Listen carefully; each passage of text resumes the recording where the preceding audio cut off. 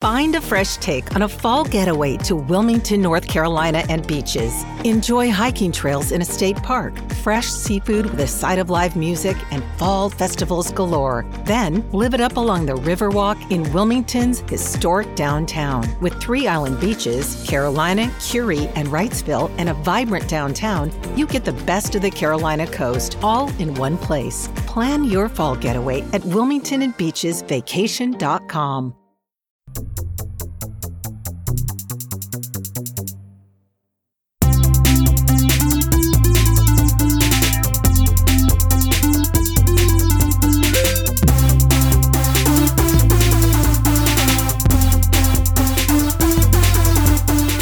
Welcome to the Inside the Boards Study Smarter series dedicated to helping you learn to think like a question writer so you can study smarter, not harder, and succeed on your exam.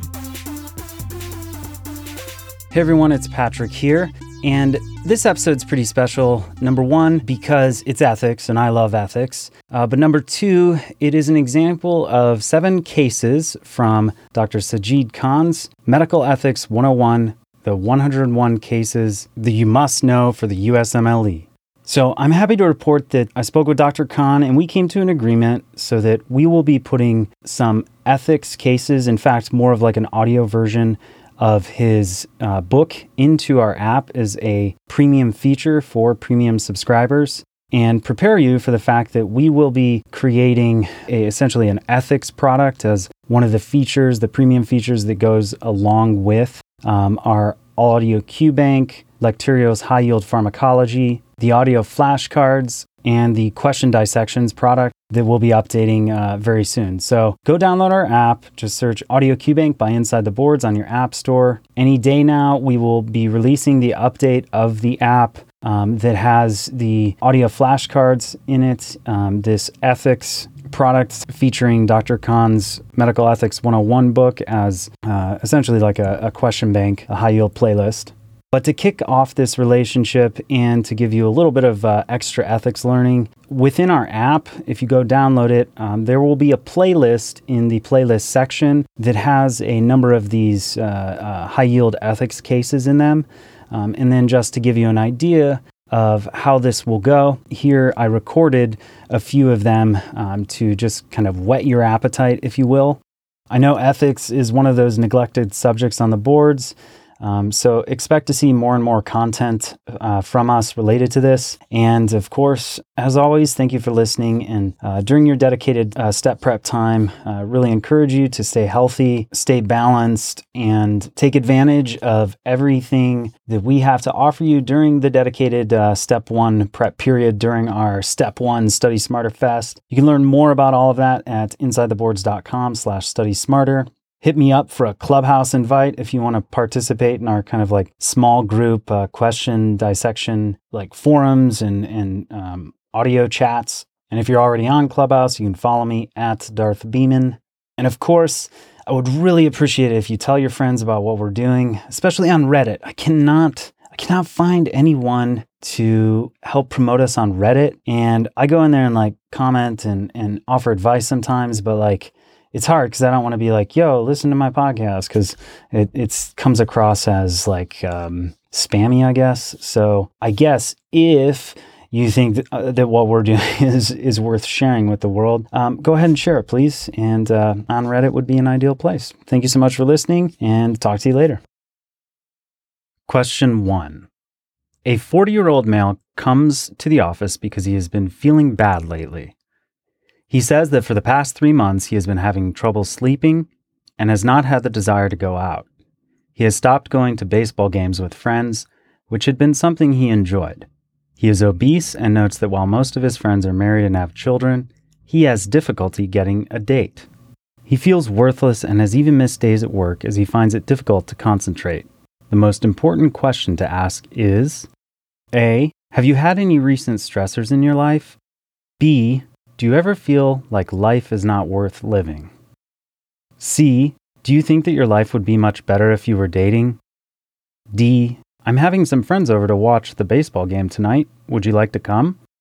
Or E. Have you tried losing weight? I would be happy to advise you on diet and exercise habits.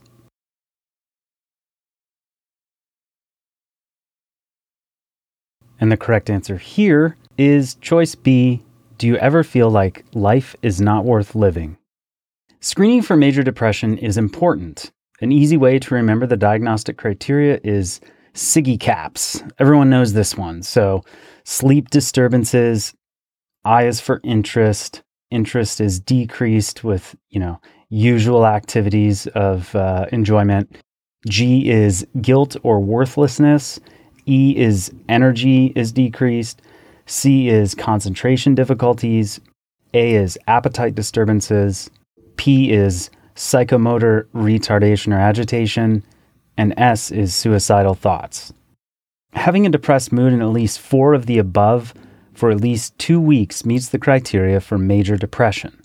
This patient has symptoms suggestive of major depressive disorder, and it is most important to assess whether or not he is suicidal. Identifying the source of his depression is important, and stressors, be they related to work, finances, relationships, etc., are essential to identify in order to treat the underlying cause. Avoid forming relationships with your patient outside of the professional setting, as that could lead you to make decisions that might not always be in the best interest of the patient. In other words, your relationship might influence how you treat him. While obesity is associated with many serious medical conditions, his depression may lead him to commit suicide, and it is therefore most important to assess his risk of harming himself. Case number 2. A 4-year-old girl is brought to the ER after falling off a swing. She appears to have a fractured right forearm. Sensation and pulses are intact. She's accompanied by her 18-year-old babysitter. Both the babysitter and emergency room staff are unable to contact her parents for consent to treat. What is the most appropriate response? Is it A, continue attempts to contact the parents to obtain consent, B, obtain an X-ray and treat the fracture appropriately, C, obtain consent from the babysitter as she has assumed responsibility in this case, or D, using implied consent, reduce the fracture as you continue attempts to contact the parents. And the correct answer here is choice A, continue attempts to contact the parents to obtain consent. The vignette here implies that the fracture is not life or limb threatening. In such cases, you need to make reasonable attempts to obtain consent from the parents or legal guardians. Babysitters have no more of a legal right to make decisions than do strangers. There is no indication in the question that fracture reduction is necessary. In fact, no mention is made of a deformity, and the extremity has no neurovascular deficits, so it would be inappropriate to reduce the fracture without 1, an X-ray, and 2, consent. Case number 3. You are in clinic seeing a patient for routine follow-up. The patient has a history of schizophrenia and informs you that he doesn't like his boss. The patient asks if everything he tells you is confidential. You confirm that it is, and he admits, "Sometimes I think I might kill him if I get the chance." What is the most appropriate action? A, maintain confidentiality while attempting to discourage the patient from his plan. B, inform law enforcement agencies of the threat to the patient's boss. C, inform the patient's boss of the threat. D, inform both the patient's boss and law enforcement of the threat. Or E, admit the patient for homicidal ideation, but maintain confidentiality.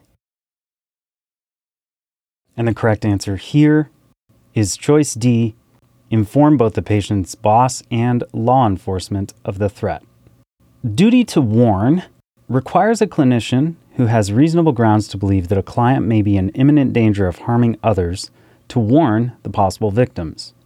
Duty to warn is one of the few exceptions to a patient's right to confidentiality.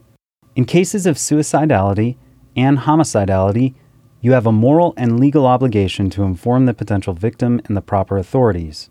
If law enforcement is informed and the potential victim is not informed, then you are held liable if there is injury to the victim.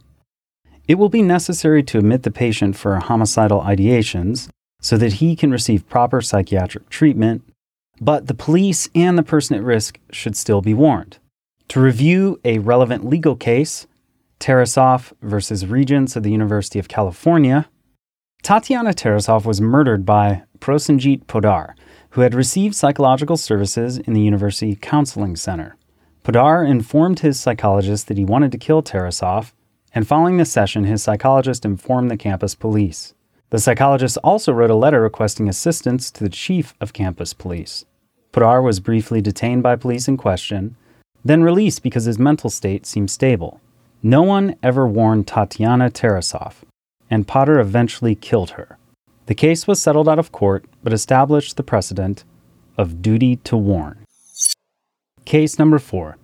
A 30-year-old pregnant woman presents to your clinic for prenatal care. She has a history of having had syphilis in the past and chlamydia earlier in this pregnancy. She's never had an HIV test done. She's 36 weeks gestation and is offered an HIV test as part of her prenatal care, but declines to have it done. Despite your best attempts at discussing the importance of early detection and the risk to her unborn child, she continues to refuse. What is the best response? A. Do not perform the test, as she has the right to refuse. B. Perform the test, as it is necessary to protect the health of the baby. C. Administer empiric antiretroviral therapy to prevent perinatal transmission. D. Obtain consent from the father of the child. Or E. Obtain a court order to test the patient. And the correct answer here is choice A, do not perform the test, as she has the right to refuse. An unborn child does not have the same rights as an individual under the law. Therefore, mandating that the patient undergo the test for the sake of her unborn child falls flat. Pregnant women may opt out of HIV testing, in which case the physician should continue attempts to educate the patient and encourage testing, but cannot force it upon her. Furthermore, HIV testing typically requires an additional layer of consent.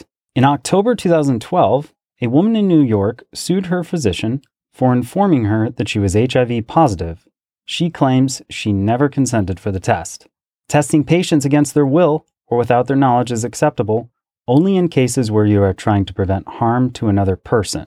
Since the law does not recognize the unborn as a person, the mother's health and decisions take priority. Case number 5. A 60-year-old male presents to the emergency room with shortness of breath. He has a history of diabetes, hypertension, and coronary artery disease. His labs confirm that he is in acute renal failure with a potassium of 7 and will need dialysis. While reviewing his chart, you find a DNR/DNI, do not resuscitate/do not intubate, form that he has filled out. He continues to confirm that he still feels the same way and would like both the DNR and DNI forms to be kept on the front of his chart. Which of the following is the most appropriate course of action? A. Inform the patient that you cannot admit him to the hospital if the DNR/DNI form remains active. B. Ask the patient if he has a durable power of attorney or a surrogate decision maker that he would like you to consult. C. Dialyze the patient anyway and admit him to the ICU, but do not intubate him if it becomes necessary. Or choice D. Treat the patient with medications only and admit him to a medical floor. And the correct answer here is choice C. Dialyze the patient anyway and admit him to the ICU, but do not intubate him if it becomes necessary.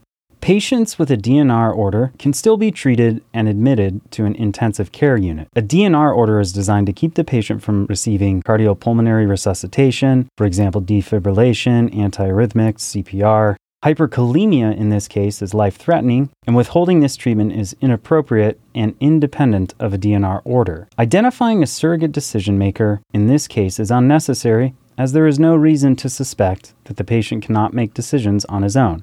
Do not confuse DNR orders with palliative care. There is no reason the patient should not be admitted to the intensive care unit. Case number 6. You are the inpatient physician taking care of an elderly woman who will likely be diagnosed with metastatic cancer pending the results of a biopsy.